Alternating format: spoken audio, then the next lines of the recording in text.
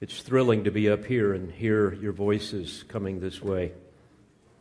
What a joy it is to sing the songs of redemption because of what Christ has done in us. Will you take your Bibles and turn to 2 Corinthians chapter 6? We continue to make our way through this epistle. We are going to be looking at verses 11 through 13, and then jump over to chapter 7 and verses 2 through 4. These verses are actually bookends, if you will, that support the intervening section in 2 Corinthians 6, beginning in verse 14 through chapter 7 and verse 1. And in that intervening section, Paul will be exhorting believers to not be bound together with unbelievers in any kind of religious enterprise or event and so forth. A strong warning against ecumenism, where tolerance is preferred over truth.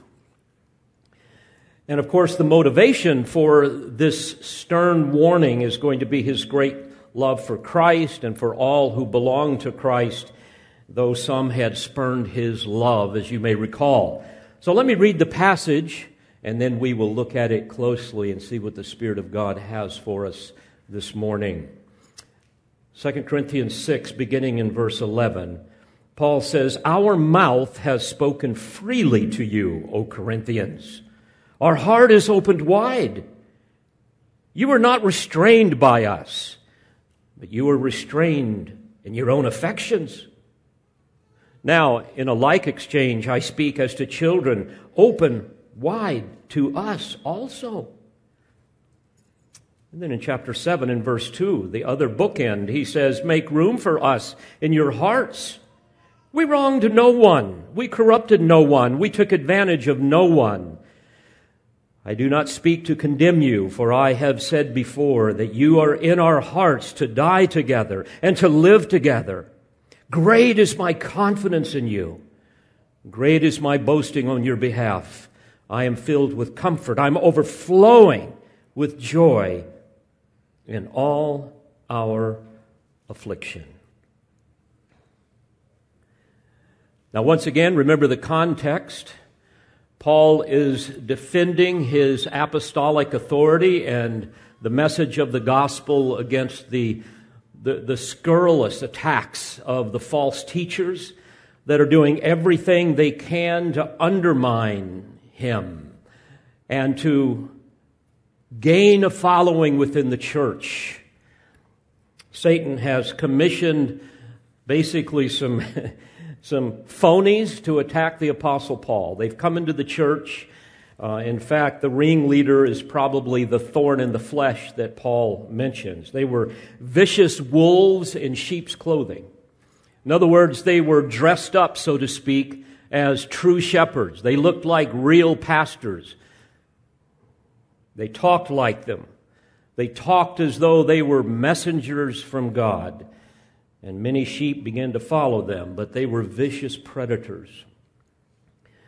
They were phony believers who were superficially attached to the church, as often happens, and they saw how that becoming part of the church, they could gain some recognition, gain some power, make a little money,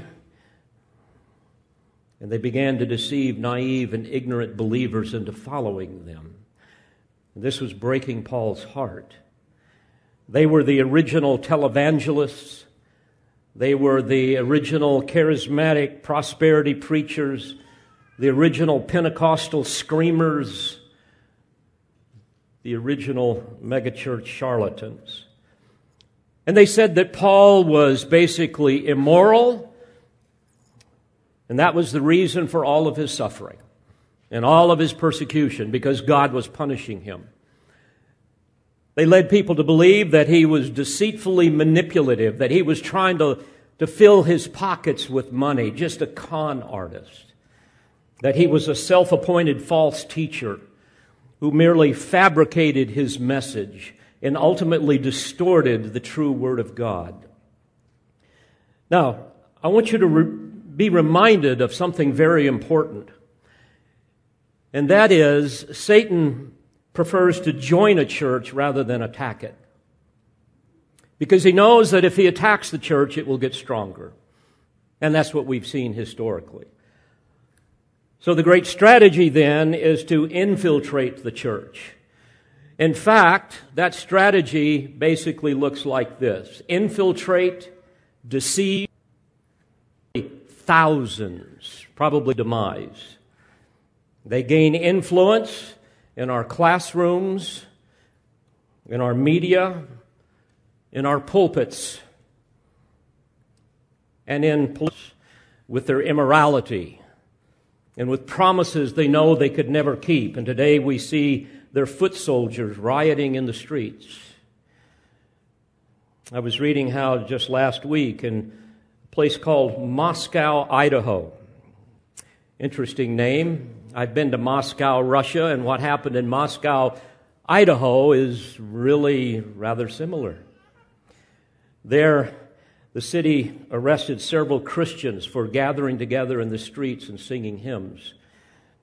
One man was charged for not social distancing and flouting the face mask order, and a husband and wife were arrested on charges of singing too closely together. What an amazing double standard.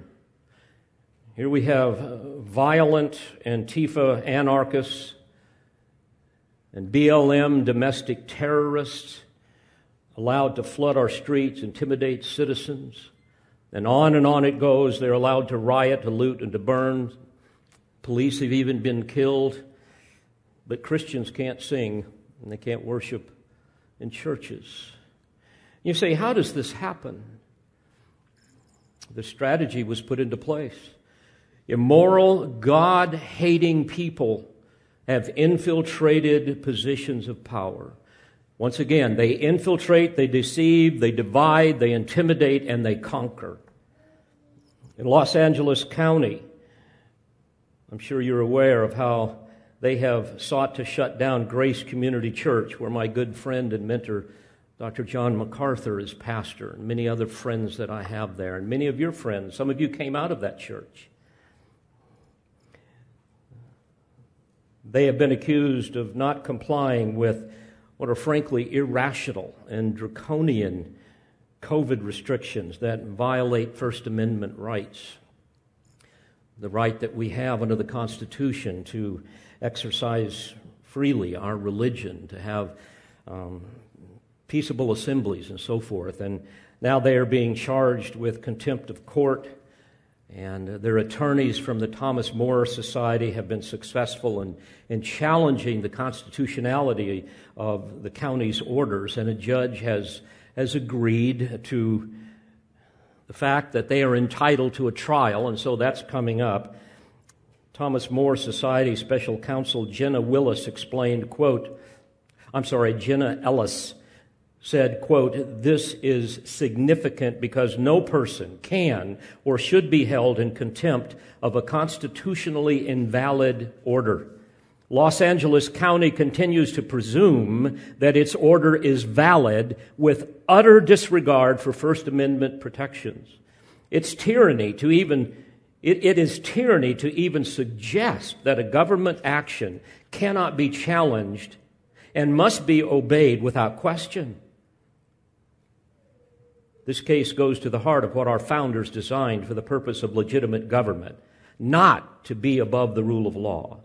Pastor MacArthur is simply holding church, which is clearly his constitutionally protected right in this country." But again, how does this happen in America? There's the strategy. You infiltrate, you deceive, you divide, you intimidate, and then you conquer. Pastor MacArthur declared, quote, "We are holding church. The Lord Jesus requires us to meet together, and we will continue to do that because we are commanded to and because it is our right. I'm very grateful to Judge Beckloff for providing full due process and recognizing the importance of these constitutional protections. The reality is that the county cannot show that their order is even rational, much less necessary. They have also applied their orders arbitrarily and discriminatorily against churches, and we enjoy a heightened protection in America to hold church. I'll continue to stand firm, and we will continue to fight to protect religious freedom for the church. Well, those are some examples, and there's many more. You all are familiar. I don't need to belabor the point. But folks, what I want you to understand, what Paul is dealing with is the same type of thing in the church. That is how Satan works in a church. Infiltrate with false believers, or sometimes with believers who are just unwitting in the errors that they teach, and then deceive and divide and intimidate and conquer. And we see this all the time today. We see apostate, compromising, politically correct seminaries training heretics and graduating ungodly men and women, and then unleashing them upon the church. Churches then begin to attract more unbelievers than believers. Therefore, they understand nothing about the Scripture. They're undiscerning. And being unsaved, congregations end up loving darkness rather than light because their deeds are evil. This is what Paul was afraid of. This was his great concern. By the way, this is my great concern for Calvary Bible Church. This is the elders' great concern. And I know, I would assume all of you share that concern. And for this reason, we're on guard constantly because we know that a little leaven, what? Leaven's the whole lump. If you have a little bit of cancer, what do? Don't worry about it. It's not that big a deal. No, you get rid of it. Eventually, people that believe error and begin to promote it undermine the truth in a church, and then they will outright attack it. And then in an effort to promote their own agenda, they will cause all kinds of problems. They will deceive some people in the church, usually first their closest friends and enemies, and family, and they will become enemies of the church. And then they will recruit them to join their cause, and they will become the foot soldiers of slander and destruction in a church. And of course, this can just wear down a church, especially the pastors and the elders. We haven't had much of that in our church, but we've had some. And those of you that have been a part of those things know that it's difficult. I've kind of learned to just rise above it, and you just kind of keep moving on. In fact, when I'm attacked, I just fight harder and just keep moving on, because I know ultimately it's the Lord's church. In the early years of Charles Spurgeon's ministry, the pain of slander and scorn was so great that he was tempted to quit. In fact, his wife, Susanna, would often hide the morning newspaper to protect him from further insults. And he described the melancholy that he endured this way, quote, "The iron bolt which so mysteriously fastens the door of hope and holds our spirits in a gloomy prison needs a heavenly hand to push it back." He also said, "Scarce a day rolls over my head in which the most villainous abuse, the most fearful slander is not uttered against me, both privately and by the public press. Every engine is employed to put down God's minister. Every lie that man can invent is hurled at me." End quote.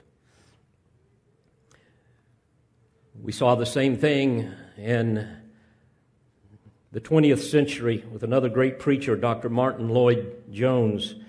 And he took the same type of biblical stands that Spurgeon and many others have taken down through the history of the church, the stands that we take, the stands that you would see, for example, in the solas that are around this worship center.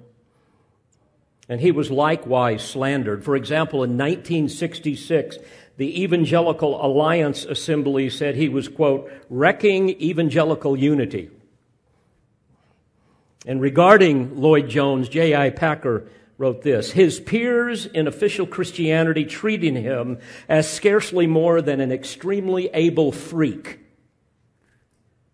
being themselves consciously and complacently, catch this, progressive. They saw him as a throwback to a type of ministry that as a general pattern had long since ceased to be viable. He went on to say that deep-level isolation from most of his ecclesiastical peers was a permanent part of the doctor's experience.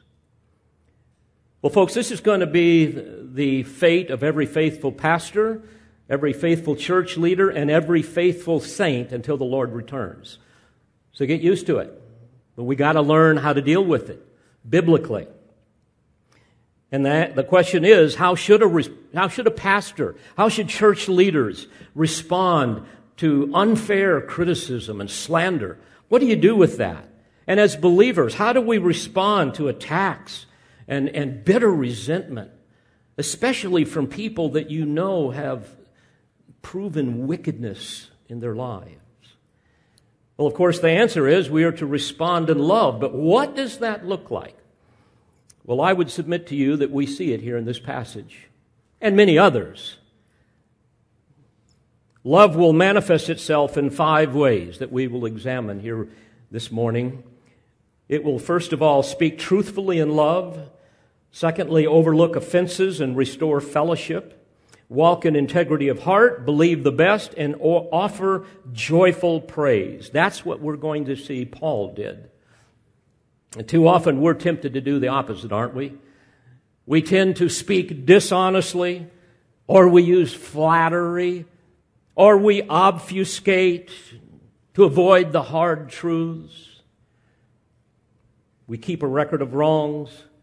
We sabotage any hope of reconciliation and fellowship. We walk in hypocrisy of heart rather than integrity of heart. We want to believe the worst about people. And we want to offer bitter incriminations instead of joyful praise. So let's look at this closely. First of all, find it interesting that Paul chose to speak truthfully in love. Notice the text, chapter 6, verse 11. Our mouth has spoken freely to you. Oh, Corinthians, our heart is opened wide. Opened wide literally means it is enlarged, it is warm emotionally.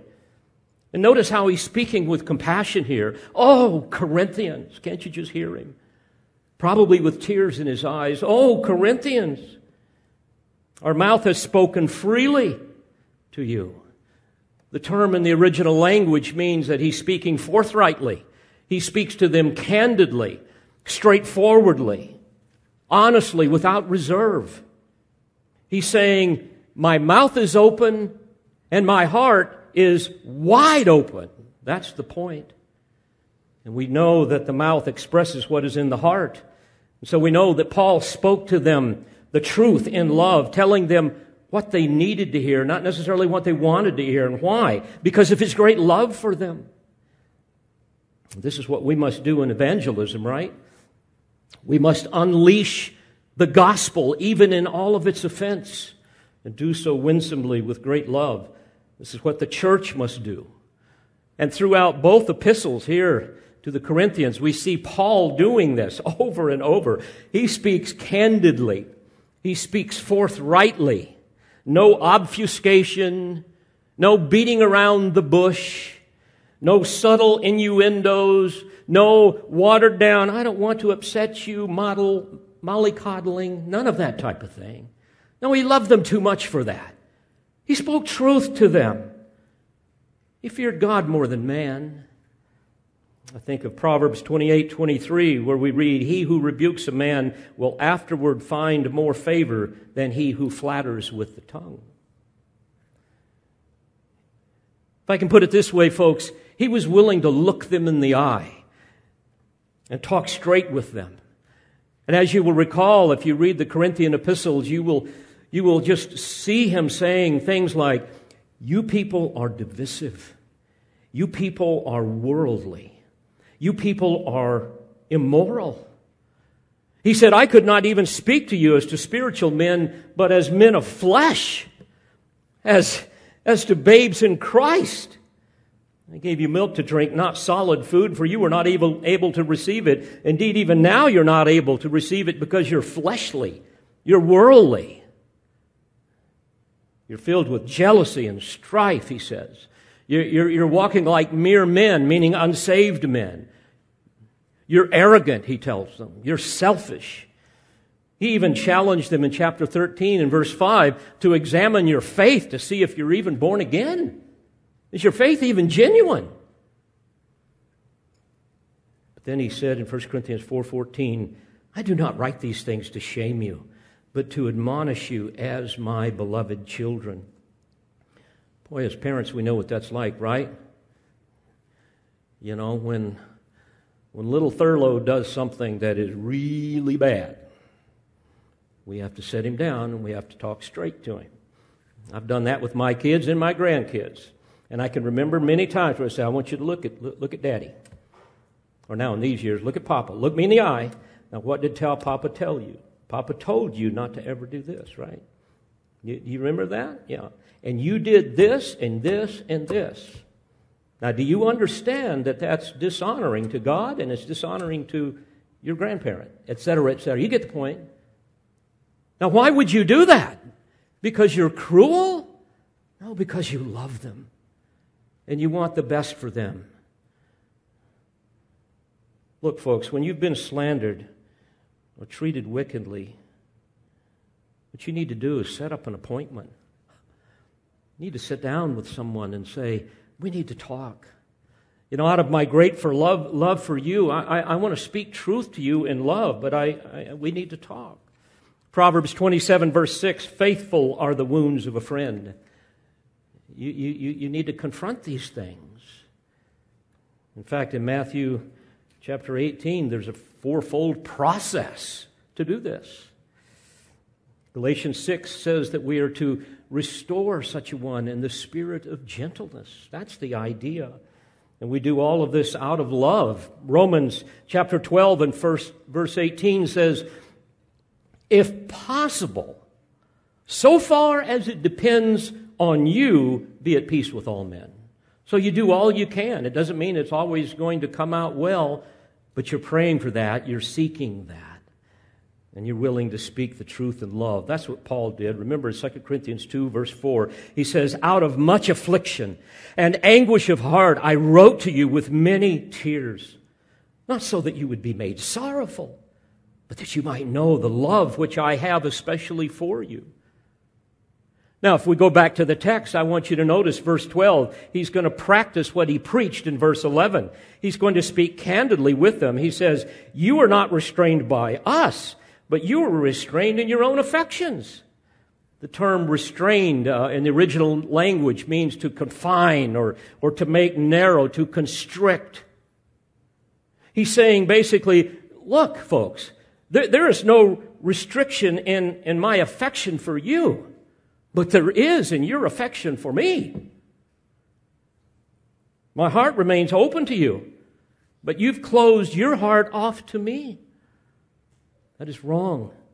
You're treating me with contempt. You're treating me with suspicion. You're treating me with distrust.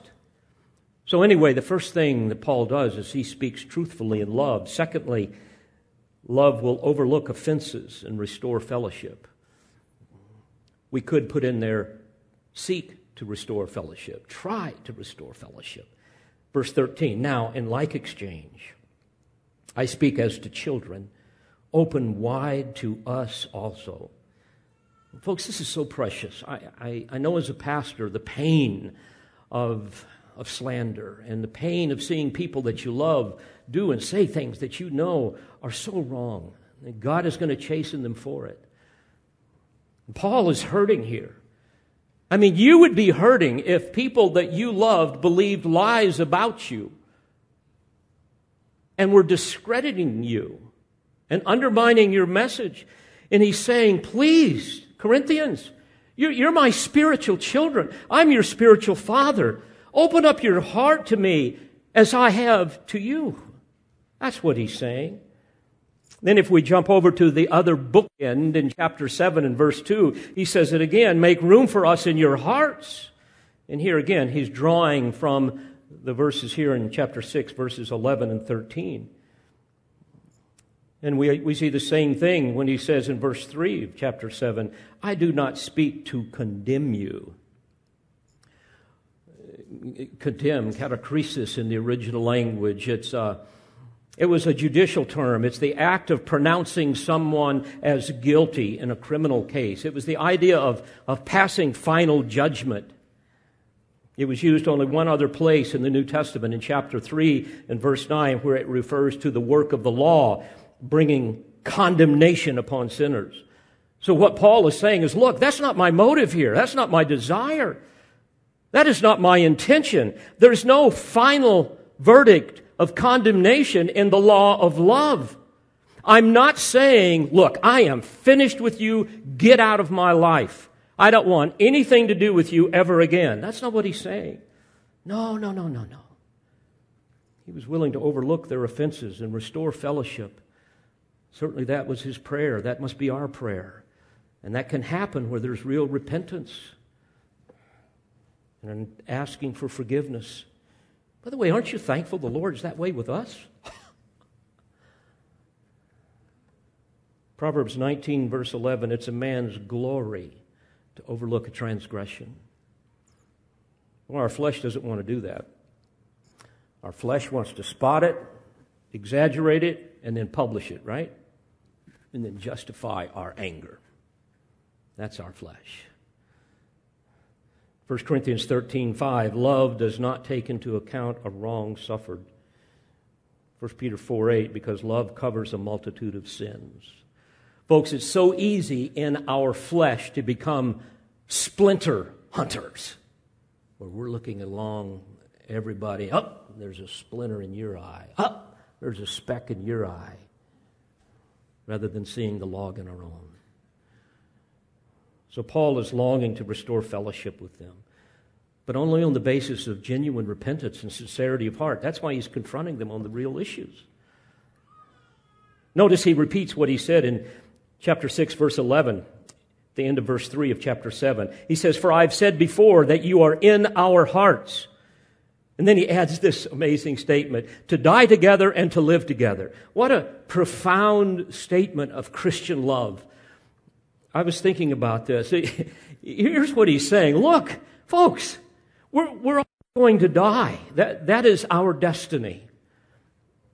And we're all going to live together in glory. So let's deal with these things. Our lives are interwoven. They're bound together by the bond of grace. So there is nothing that you can do to cause me to abandon my affection for you. But folks, our fellowship is broken. You simply must repent of this folly that I have delineated to you candidly. So there's no mistake about it. So he spoke truthfully in love. He overlooked offenses and tried to restore fellowship. But number 3, we see that he walked in integrity of heart. Notice at the end of verse 2, he says, we wronged no one.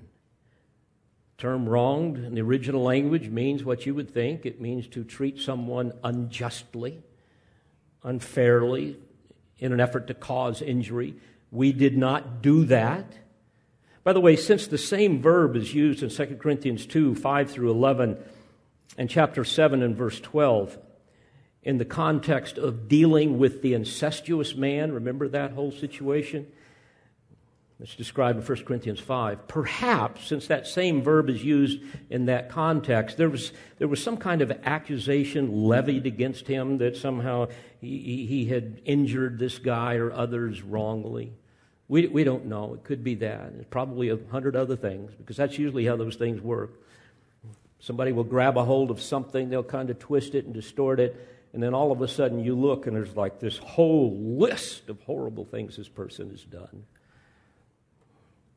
So it could be 100 other things. He also added, we corrupted no one. The term corrupt means to pervert in Greek, to corrupt morally. So that's the connotation. Maybe they charged him with helping other people embrace libertinism by teaching freedom in Christ, as he did in 1 Corinthians 6, 12 through 20. Or it could be 100 other things that they concocted against him. But no, he walked in integrity of heart. By the way, this is why the first two qualifications of an elder in 1 Timothy 3 and verse 2 is that an overseer must be, first of all, above reproach. It means blameless. It means that there must be no valid accusation made against him. It means that there's no obvious, blatant sin in his life that mars his life. And then he adds this, secondly, he must be the husband of one wife. In Greek, literally a one-woman man. And what he's referring to here is he must be sexually pure. He must be devoted to his wife. If he's married, he must not be a womanizer. Has nothing to do with he has to be married or he can't be divorced or some of these other silly things that people concoct. Beloved, whether you're a man or a woman, you must be on guard of your heart. You must be a man or a woman of integrity. Because if you lack integrity, your life will lack credibility and it will lack power. God promised to bless Solomon and his kingdom. In 1 Corinthians 9, verse 4, if you will walk before me as your father David walked, in integrity of heart and uprightness, doing according to all that I have commanded you, and will keep my statutes and my ordinances. You see, Paul was a man of integrity. He was a man of moral purity. And for this reason, he could say to the saints in verse 1 of chapter 7, therefore, having these promises, beloved, let us cleanse ourselves from all defilement of flesh and spirit, perfecting holiness in the fear of God. Folks, this is what love does. This is what love must continue to do in order to deal with the inevitable attacks that will come against you for the sake of Christ. Paul said in Ephesians 4, beginning in verse 1, therefore, the prisoner of the Lord, therefore I, the prisoner of the Lord, implore you to walk in a manner worthy of the calling with which you have been called, with all humility and gentleness, with patience, showing tolerance for one another in love, being diligent to preserve the unity of the Spirit in the bond of peace. And in Ephesians 5, verse 3, he says, but immorality or any impurity or greed must not even be named among you, as is proper among saints. And there must be no filthiness and silly talk or coarse jesting, which are not fitting, but rather giving of thanks. So again, he said, look, I've wronged no one, I've corrupted no one. Notice he also says, we took advantage of no one. It carries the idea of defrauding someone for the purpose of financial gain. He's saying, we didn't do that. I didn't do that. Now, no doubt he was accused of that, and we've seen that in the text, that he was just, like a lot of people today, a lot of pastors are nothing more than entrepreneurs trying to make a buck off of people. Or maybe there were 1,000 other false accusations, but none of that was true. No one suffered at his hands, and Paul's life proved it. Well, fourthly, we see that he believed the best. Notice what he says in verse 4, chapter 7. He says, great is my confidence in you. You know, when you read that, especially if you read that in context of both epistles, you have to say, whoa, wait a minute here. He's got great confidence in them? I mean, are you kidding me? I mean, these people were real scoundrels. I mean, this was a pretty messed up church. If you were to look up immature in the dictionary, you'd see a picture of that congregation.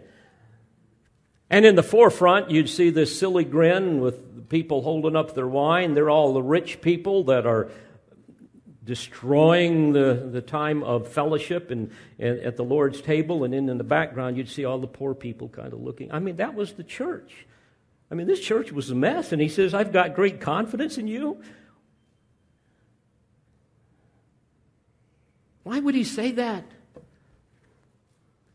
Folks, the answer is he believed in the power of the gospel. He believed in the power of the Holy Spirit that indwells people, even if they're seriously immature, to somehow grow them in the grace and the knowledge of Christ. He was confident on that basis. In fact, he said in Philippians 1:6, "For I am confident of this very thing, that he who began a good work in you will perfect it until the day of Christ Jesus." Beloved, look back on your life. Think of the really stupid things that you've done. The things that really dishonored the Lord. Now, granted, most people only know the tip of the iceberg, but you know what's underneath the water, right? I mean, it's some bad stuff. We're all guilty. And I'm sure your parents at times said, "Oh, Lord, please do something with my child. He or she is off the deep end. Please save them, or if they're saved, do something to grow them. Lord, please grow them in you." And many of us have prayed the same for our children. "Oh, God, please grow them up in you." And he did. And he's still growing us, right? That's why Paul had confidence. Paul had seen what God had done in his life. He knew the power of the Word. Jesus said, "Sanctify them in the truth. Thy Word is truth." He's praying to the Father before he goes to the cross. And by the way, that's why we constantly take you into the Word. Because it's not my words, it's not my wisdom or anybody else's that's going to help you to become more like Christ. It's the Word of the living God. Beloved, believe the best about your brothers and sisters in Christ, even if they act wickedly towards you. God is up to something in their life. So many times I pray for enemies that I know hate me with a passion. I say, "Lord, please be merciful to them as you have been to me." Then I just go about my business. That's what you have to do. I think of 1 Corinthians 13:7. Remember the passage that love bears all things, it believes all things, hopes all things, endures all things. When he talks about how love bears all things, he's talking about how love, it carries the idea, by the way, of throwing a cover over a blunder or a grievance. That's what we have to do. Love believes all things. It believes the best. It never assumes the worst. That means that love is going to be quick to interpret a fault or an injury with the most gracious explanation possible. Love is quick to trust. It's slow to doubt. It is guarded against suspicion. It's going to take a person's word at something until proven otherwise. Love leaves no room for cynicism.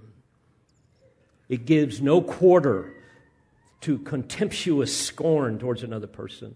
That is wicked. Love will take God at His word without misgivings and take others at their word without misgivings. It's going to believe that people are innocent until proven guilty. And love's first reaction to failure is going to be one of restoration, never humiliation or retaliation. He also said that love hopes all things.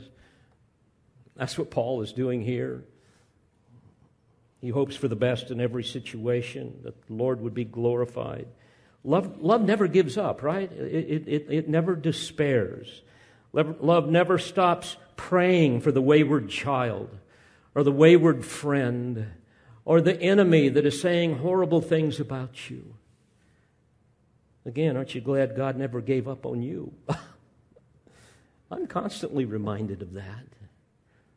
In fact, I'm old enough to see the hand of the Lord work in marvelous ways as a result of fervent prayer. In fact, my most fervent prayers spring from the well of hope that I have for those who show no signs of spiritual growth, spiritual maturity, which includes a number of you in this precious church. But I have confidence in the power of the Spirit and His Word that if you're truly born again, God's going to grow you. He is going to trim the vine in your life so that you'll bear more fruit. So with Paul, I can say, great is my confidence in you. So, love will speak truthfully in love, overlook offenses and restore fellowship, walk in integrity of heart, believe the best, and finally, offer joyful praise. Notice what he says in verse 4. Great is my boasting on your behalf.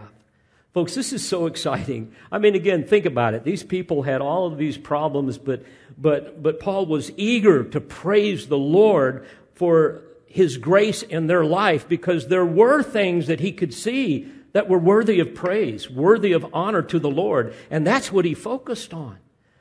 My goodness, if you focused on all of my faults, you certainly wouldn't want me in the pulpit. And I focused on yours. If I focused on yours, we wouldn't want you up here either, right? I mean, we're all sinners. We're all growing. And that's what he did. He could see the budding fruit in their life, and he could rejoice in that. In 2 Corinthians 8, verse 24, he says, therefore, openly, before the church, show them the proof of your love and of our reason for boasting about you. You know, I boast about you all the time. I hope you boast about your church family. I do. Whenever anybody asks me, well, tell me about your church, I say, oh my, what a testimony of God's grace. These are the most godly, faithful, loving saints that you will ever find anywhere. These are a people that love Christ passionately. These are a people who love His Word, who have an insatiable appetite for it. These are a people who crave the glory and the greatness of God. I will literally say those things to people and mean them with all of my heart. What a testimony of God's goodness in our lives. And there's no way that you folks are even close to the level of immaturity that we see in the Corinthian saints. By the way, I'm sure they all grew up rather quickly, and we'll get to meet them someday. They will know us, and we will know them. Great is my boasting on your behalf. He says, I am filled with comfort. By the way, this is interesting, a little technical thing in Greek grammar. It's a perfect passive indicative verb, which means he had been and he still was filled with comfort. In other words, he's not just filled with comfort because some of them are straightening up and they've responded positively to his severe letter. No. He's comforted all the way through, and that's the work of the Spirit. He is the paraclete. He is the comforter. He is the one who comes alongside. He is our advocate. He's the fount of every blessing. You see, Paul derived his comfort from the truth and the power of the gospel. Our joy is in Christ. It's not in our circumstances. And he goes on to say, I am overflowing with joy in all our affliction. In other words, despite the rejection, despite the things that break my heart, I am still joyful.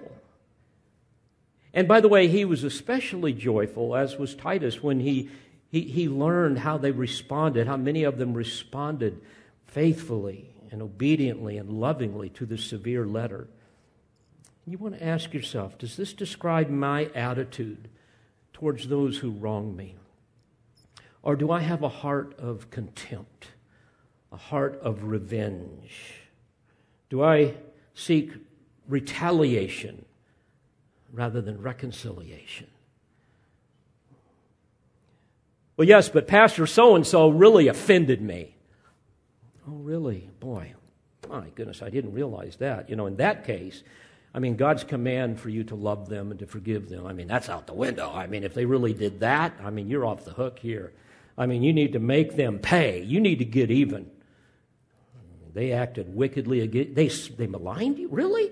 Oh, they slandered? Oh, my goodness. I just break fellowship with them. That'll show them. That'll teach them.